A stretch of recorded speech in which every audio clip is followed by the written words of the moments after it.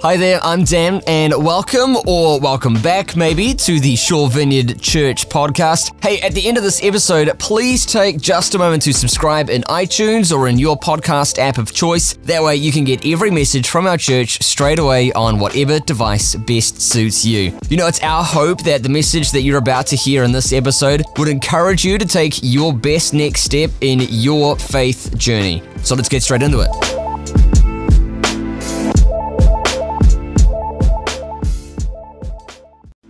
Hey, once again, thanks for listening, and if you're in the Forest Hill or the Bays area of Auckland's North Shore, we would so love to have you at our next service this Sunday. You can get details on service times and more info on our kids and student environments by visiting svc.org.nz. That's svc.org.nz. Hope you have a great day, and we'll see you next time here on the podcast.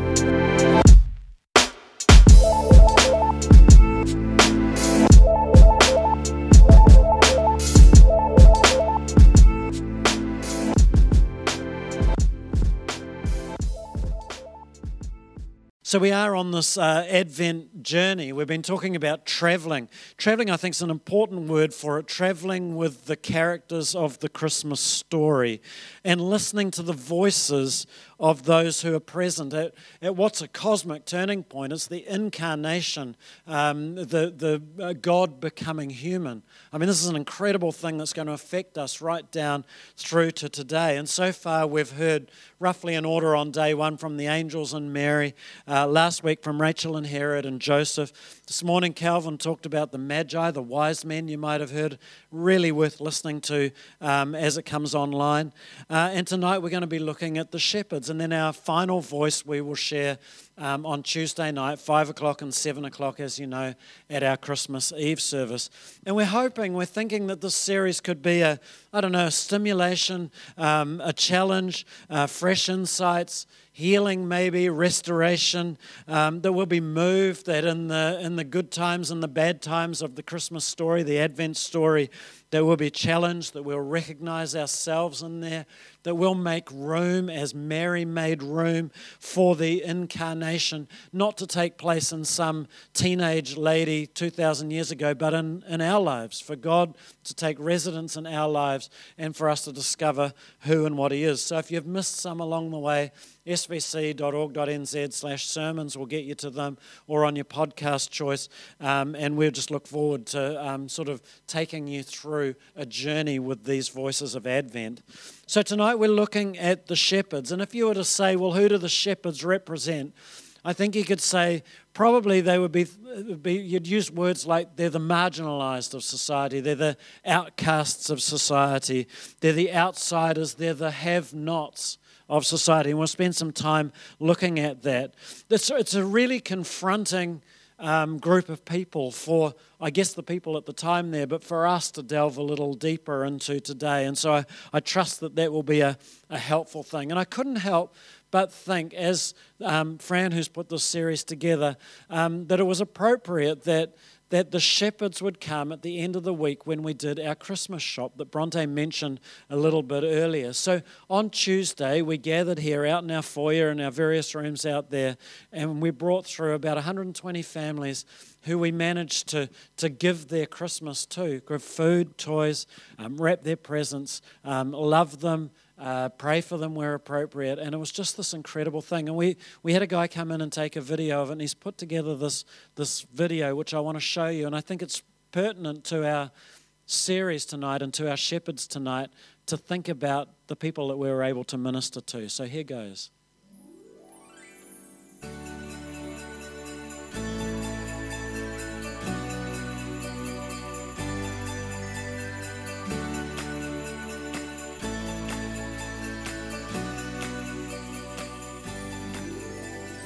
The Good Works Trust is a charitable organisation. We're obviously here.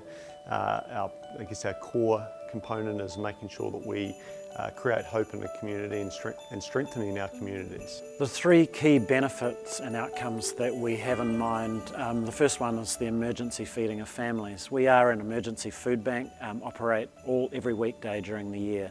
And families, when they run into trouble, they need food in an emergency. They need it today. It's not like they book it for next week. And so every day our drivers come into our building, take away the food, and maybe 2, 3, 4, 10 food parcels will go out and will feed families. The second thing is providing dignity in this process. So this is not a handout, it's not a freebie in that sense. It's heavily subsidised, of course.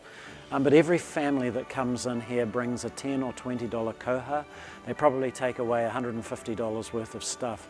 It's great for people to be given things. We recognise that for some people they actually want that opportunity to be able to offer what they can. We're so reliant on organisations and individuals that are coming to assist. They see the vision that we have supporting people, and they get on board. Certainly wanting to reach out to more in the community that want to help, that want to be a part of the vision and help us reach more. And one of the most effective thing we do is what we call the Christmas shop.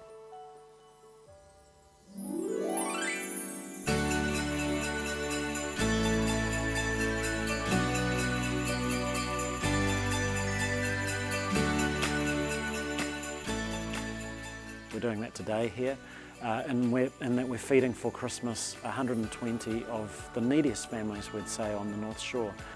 And everybody assumes it's the most affluent or one of the most affluent parts of New Zealand. In reality, what we know is we've got a lot of families that are in massive need, that are struggling with finding work. Immigration into our area as well, where we just simply have a genuine need. These are some of our most vulnerable families in our local communities, and this ensures that they'll be able to have a really enjoyable Christmas with their families. We're really fortunate to have some great partners that we work alongside, such as Te Puna Haroa. We also work closely with the DHBs as well, and they offer the people that are the most in need, so that we're not here picking and choosing people. Families get referred to us. Hi, I'm Ellen. I'm a whānau support worker from Te Puna Hauora. We've got this relationship with Shore Vineyards Church that we've had now for about 13 years, and they help provide Christmas food hamper as well as all these other extra items for our family. Beautiful spirit, beautiful giving. Jingle bell, jingle all the way.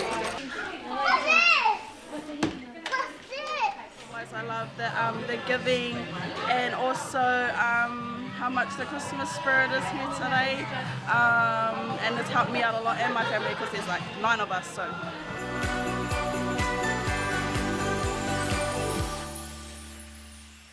We've got an amazing group of volunteers and people that are here helping us out, and it's because they've got real love for people.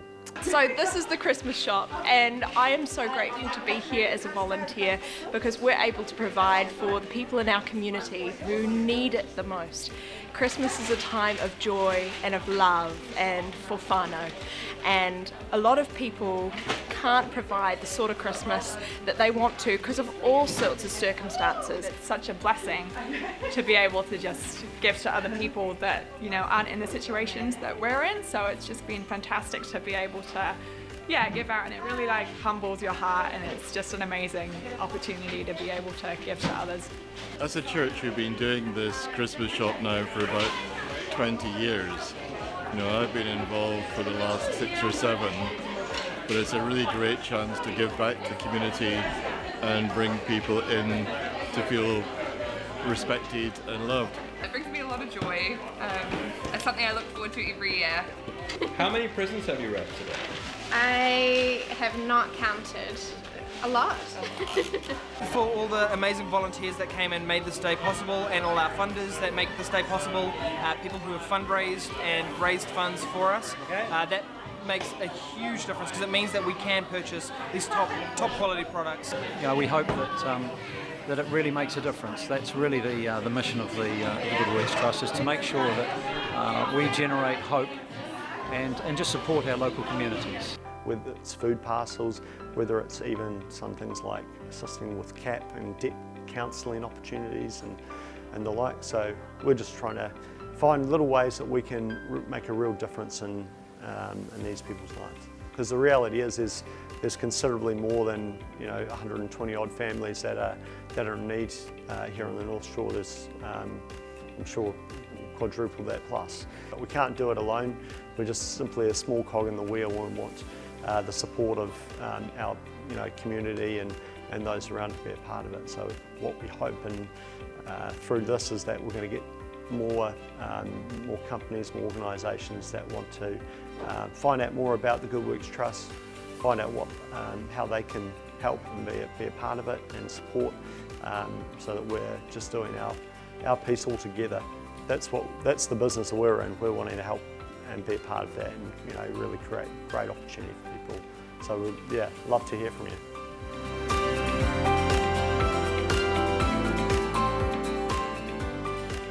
So thank you for everyone who contributed in big ways and small to make that happen. And as we sort of have asked for, funding and money and toys and chocolate biscuits and things like that, it really came together incredibly well.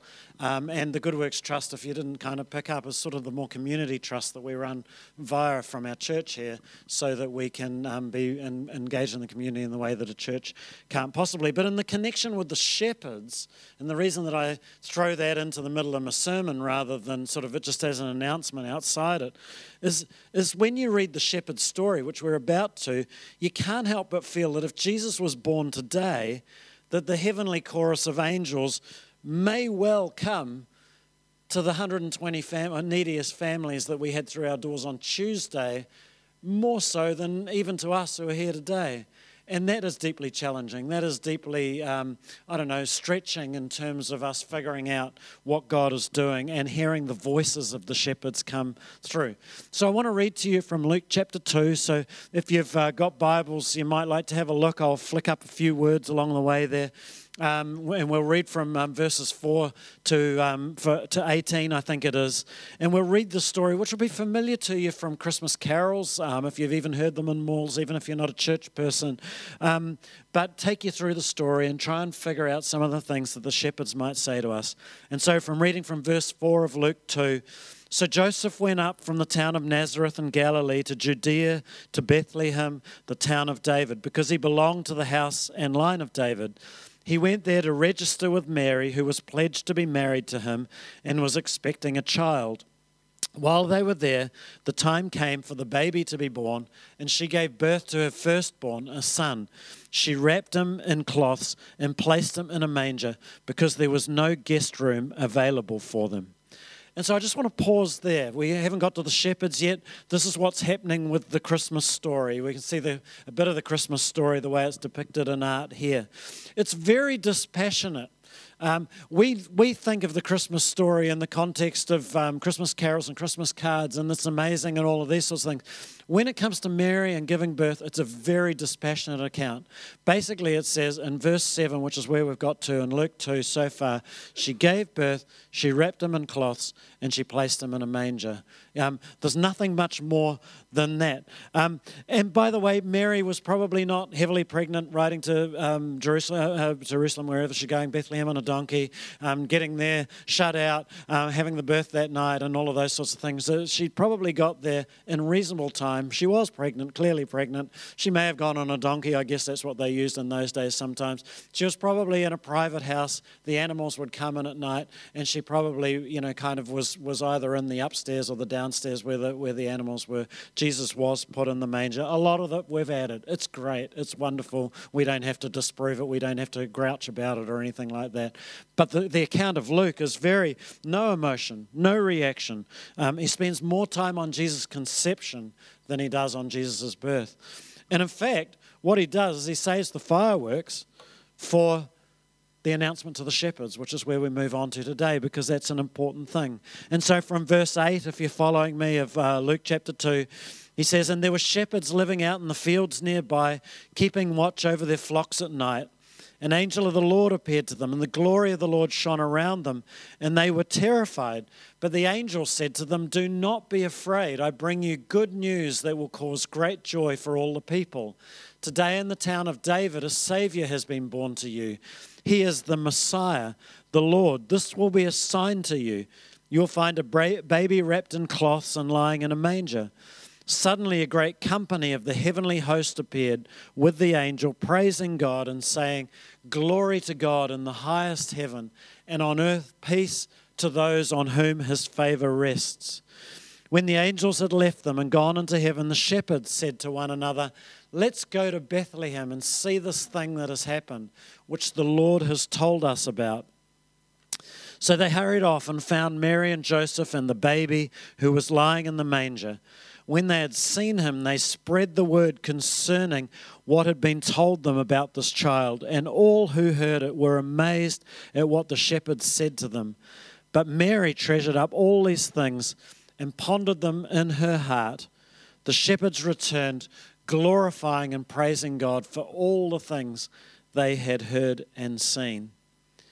So I touched on these verses a couple of weeks ago in the morning when we kicked off this series, when I was talking about the angels. And of course, we've been talking about in different messages, Mary and Joseph in messages since then. You can listen to them in the series. But if we turn instead today to the shepherds, we see the story from a different lens. So, kind of, I guess it's like if we all witness an accident from different places, we all see it from a different perspective. If you look at an island from one perspective, from down on the sea or from up on a drone camera or something like that, you see it from a completely different perspective. And so we have these different perspectives that are coming in when we see these different stories of them coming along.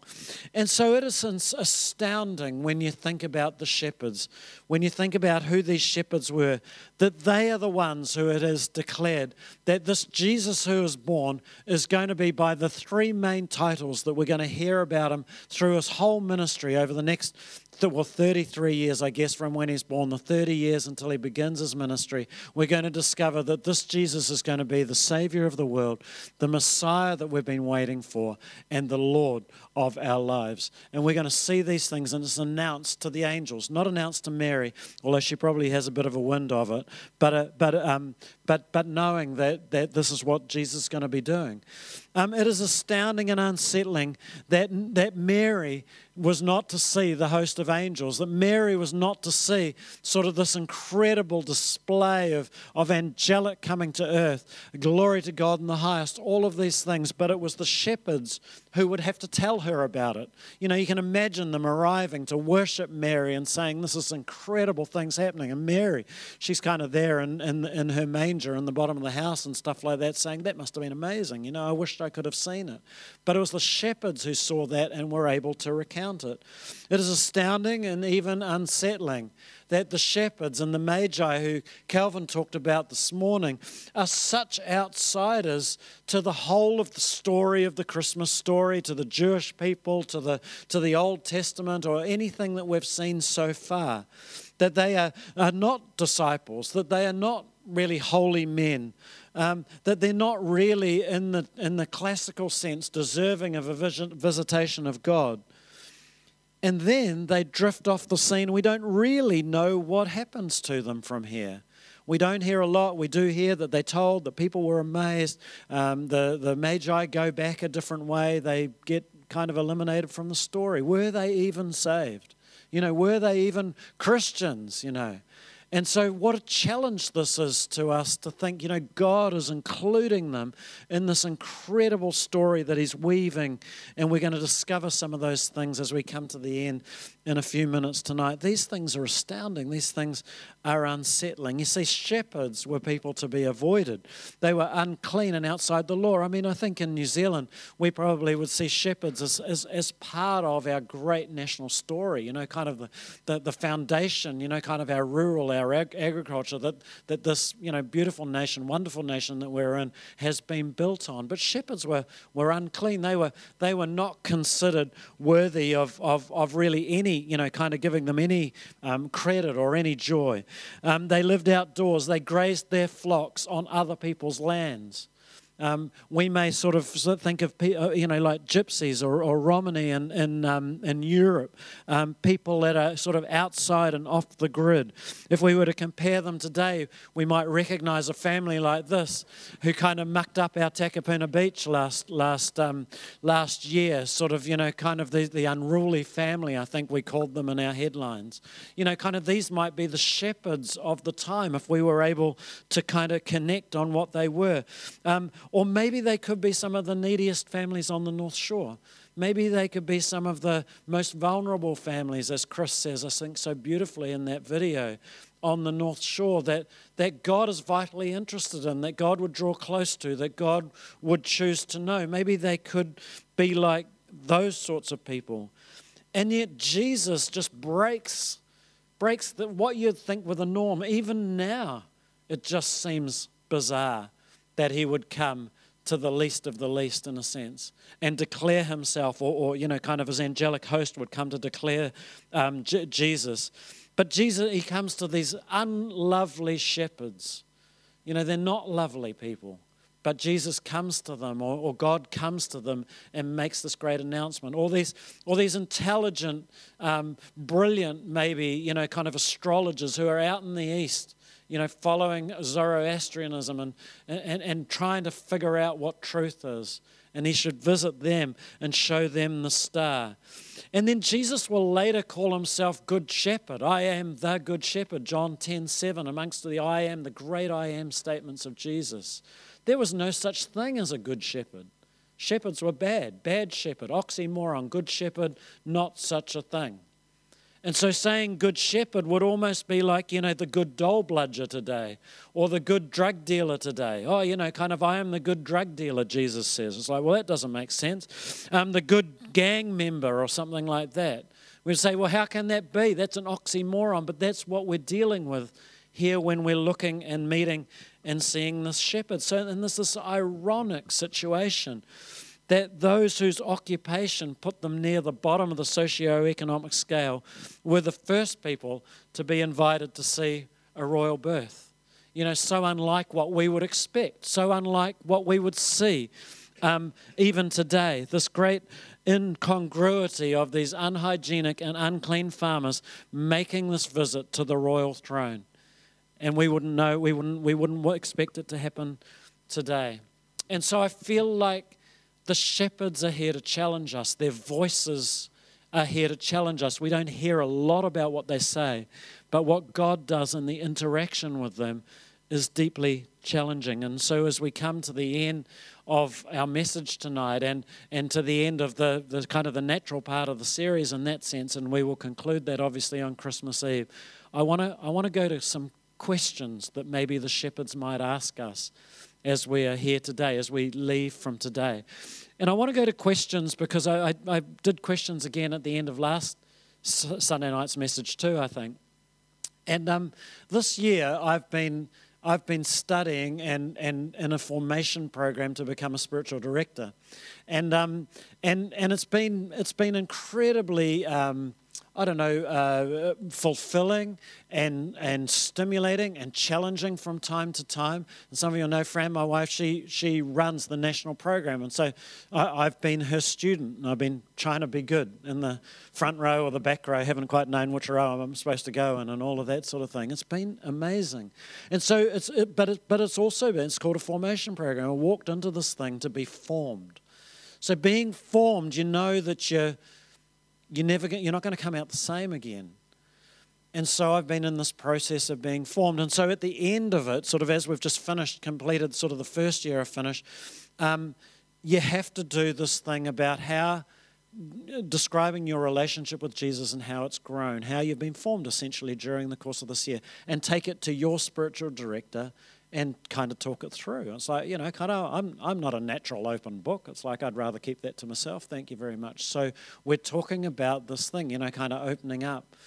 And one of the things that I've been really aware of during this year is the joy of questions, as opposed to my previous understanding that the most important things about questions were that you answered the darn things. So the joy of questions as opposed to the finality of answers. And I've kind of concluded during the year, and I think this might be helpful for you to know, it's not just sort of a trip down my own 2019 memory lane and saying, and it's like, if you have questions, don't be so quick, perhaps, to pursue the answers or panic if you can't find answers, because questions actually lead you somewhere that will take you deeper. As soon as you go and find an answer, you've kind of shut a door. Well, I know that. And then you have to move on from that. So questions are beautiful. And so I want to pose you 3 questions which are probably more relevant to me, but I want to encourage you, if these things don't sound relevant to you, then make up your own ones and begin to work with this. So here is the part of my message as we come to a close. That is not going to give you any answers out of the shepherds, but I hope invites you to consider the shepherds as you think about it over the next couple of days. And the first question I think that the shepherds give us is this idea of, is my view of God's love big enough? Because this is a story of just radical love that God has for us, and that he's going not to the best and not to the most privileged and even not to the most deserving, or definitely not to the most deserving, whatever the most deserving means. But he's not going to the, the good people. He's going to the bad people. And he's saying, I am a representative, and I'm going to declare this thing that is the love of God. This is an amazing thing. And I think that's such a stimulating thing. It's so good to kind of look into it and say, wow, that's a loving God that was really good to the shepherds. And that's an answer. He is a loving God who was really good to the shepherds. But what a question to think about. I wonder if my view of God's love is big enough. And what does that mean? How big God's love is, how amazing God's love is. We did this Blessed series back in November, I think it was. We did the Beatitudes, remember, and we sang a song in each of those services. And I loved the Kingdom of Yours. It was. I loved the verse that was, "Blessed is the soul that thirsts for righteousness, welcoming the last, the lost, the least," and remembering that this was, we both represented in those, that the Beatitudes were a call to us and a representation of what Jesus would become. So if you remember that, so welcoming the last, the lost, and the least. And there's something about the love of God that is represented in the story of the shepherds that we could do well to ponder and pull apart and think about. And we might come to another question which might say, is God more comfortable with some people than I am? And if that's the case, why is that? How come God seems to be more comfortable with those who are outside this room, or outside my normal natural friendship, or my normal natural experience, or whatever it is? And if he is, why is it? What is there for me to grow in yet and to discover that will come from the shepherds? It certainly seems like that we might find God in the most unlikely places and with the most unlikely people. And I think the shepherd's story, or the voice, or the questions that shepherds give us, is an invitation to explore that. And I'm not going to give you answers or attempt to give you answers, but the question is magnificent, to me at least, to be thinking about the question of, is my view of God's love big enough? Or what about this? Am I looking for God in the right places? So if you were to tell me, kind of how can I find God over the next couple of days, I would say, here we go. There's a Christmas Eve service. Come along. It's going to be fantastic. You should sing. Well, we'll do, we'll have nibbles at the end, and, it'll be fantastic. We'll sing carols and all of those sorts of things. And I believe that. I hope you'll come. I hope you'll bring people. It'll be a fantastic thing. But that's your automatic go-to, isn't it? Well, it's Christmas time. I should go Christmas Eve. I do my God bit. And then we get on to, whatever is the next thing. Or you might go to Luke 2:7. You say, there's an amazing thing. There's this Jesus was born. And then you get to Luke 2:7 and you discover it's a pretty boring verse, really. And so Jesus was born, wrapped him in cloths, laid him in a manger. And miss Luke 2:8 and say, and then this amazing thing happened. The fireworks happened. The announcement was written all over the sky that God was there. And I wonder... It's not to say I'm going to stop looking at Christmas Eve services or in Luke 2:7, but am I looking for God in the right places? And if I'm not, where are the places that I could look that I'm not looking at the moment, and might I discover a richer understanding, a richer vein of faith and understanding if I was to be more open and more flexible or more, more inviting of the things that God's wanting to do. And so, I've done a lot of Christmases and a lot of Christmas Eves. And so it's so easy to be, again, looking into something that took place way, way, way over there and missing the point, which this is a journey for me, a journey in my heart. This is something that's happening to me. And then for my last question, and that is, kind of maybe an extension, is am I still open after all these years to having my mind blown by God, to be completely undone? Am I open? I don't think I've cried this year. I haven't cried much in my adult life, really. But am I really, have I? Not really, no. I'm kind of pretty closed book, really. So twice. Oh, you've counted both. Am I open to having my mind blown by God, or have I just kind of filtered Him into kind of this is where it works for me. This is where, but stay away, thank you. Kind of let's not talk about that. Kind of am I still open to having God move in my life? When was I last amazed? When was I last, I don't know, bemused? When was I last undone by an encounter with God? And is God inviting me towards that rather than something in comfort? When did I last, to pick up from the shepherds, go to Bethlehem? Because that's what they did. They saw this announcement and they said, let's get up. I don't know where we're going. I don't know what's happening, but over in Bethlehem, something amazing's happened and we need to be there. When did I last go to Bethlehem? What is Bethlehem? What does it look like? What is it for me? Not a historic account. I'm sure they went to Bethlehem. I'm sure they were real. But as an invitation to me, what else did they do? Oh, and go to Bethlehem, see this thing that has happened. So this amazing thing has happened. The incarnation has happened. This is our invitation to a journey of the incarnation.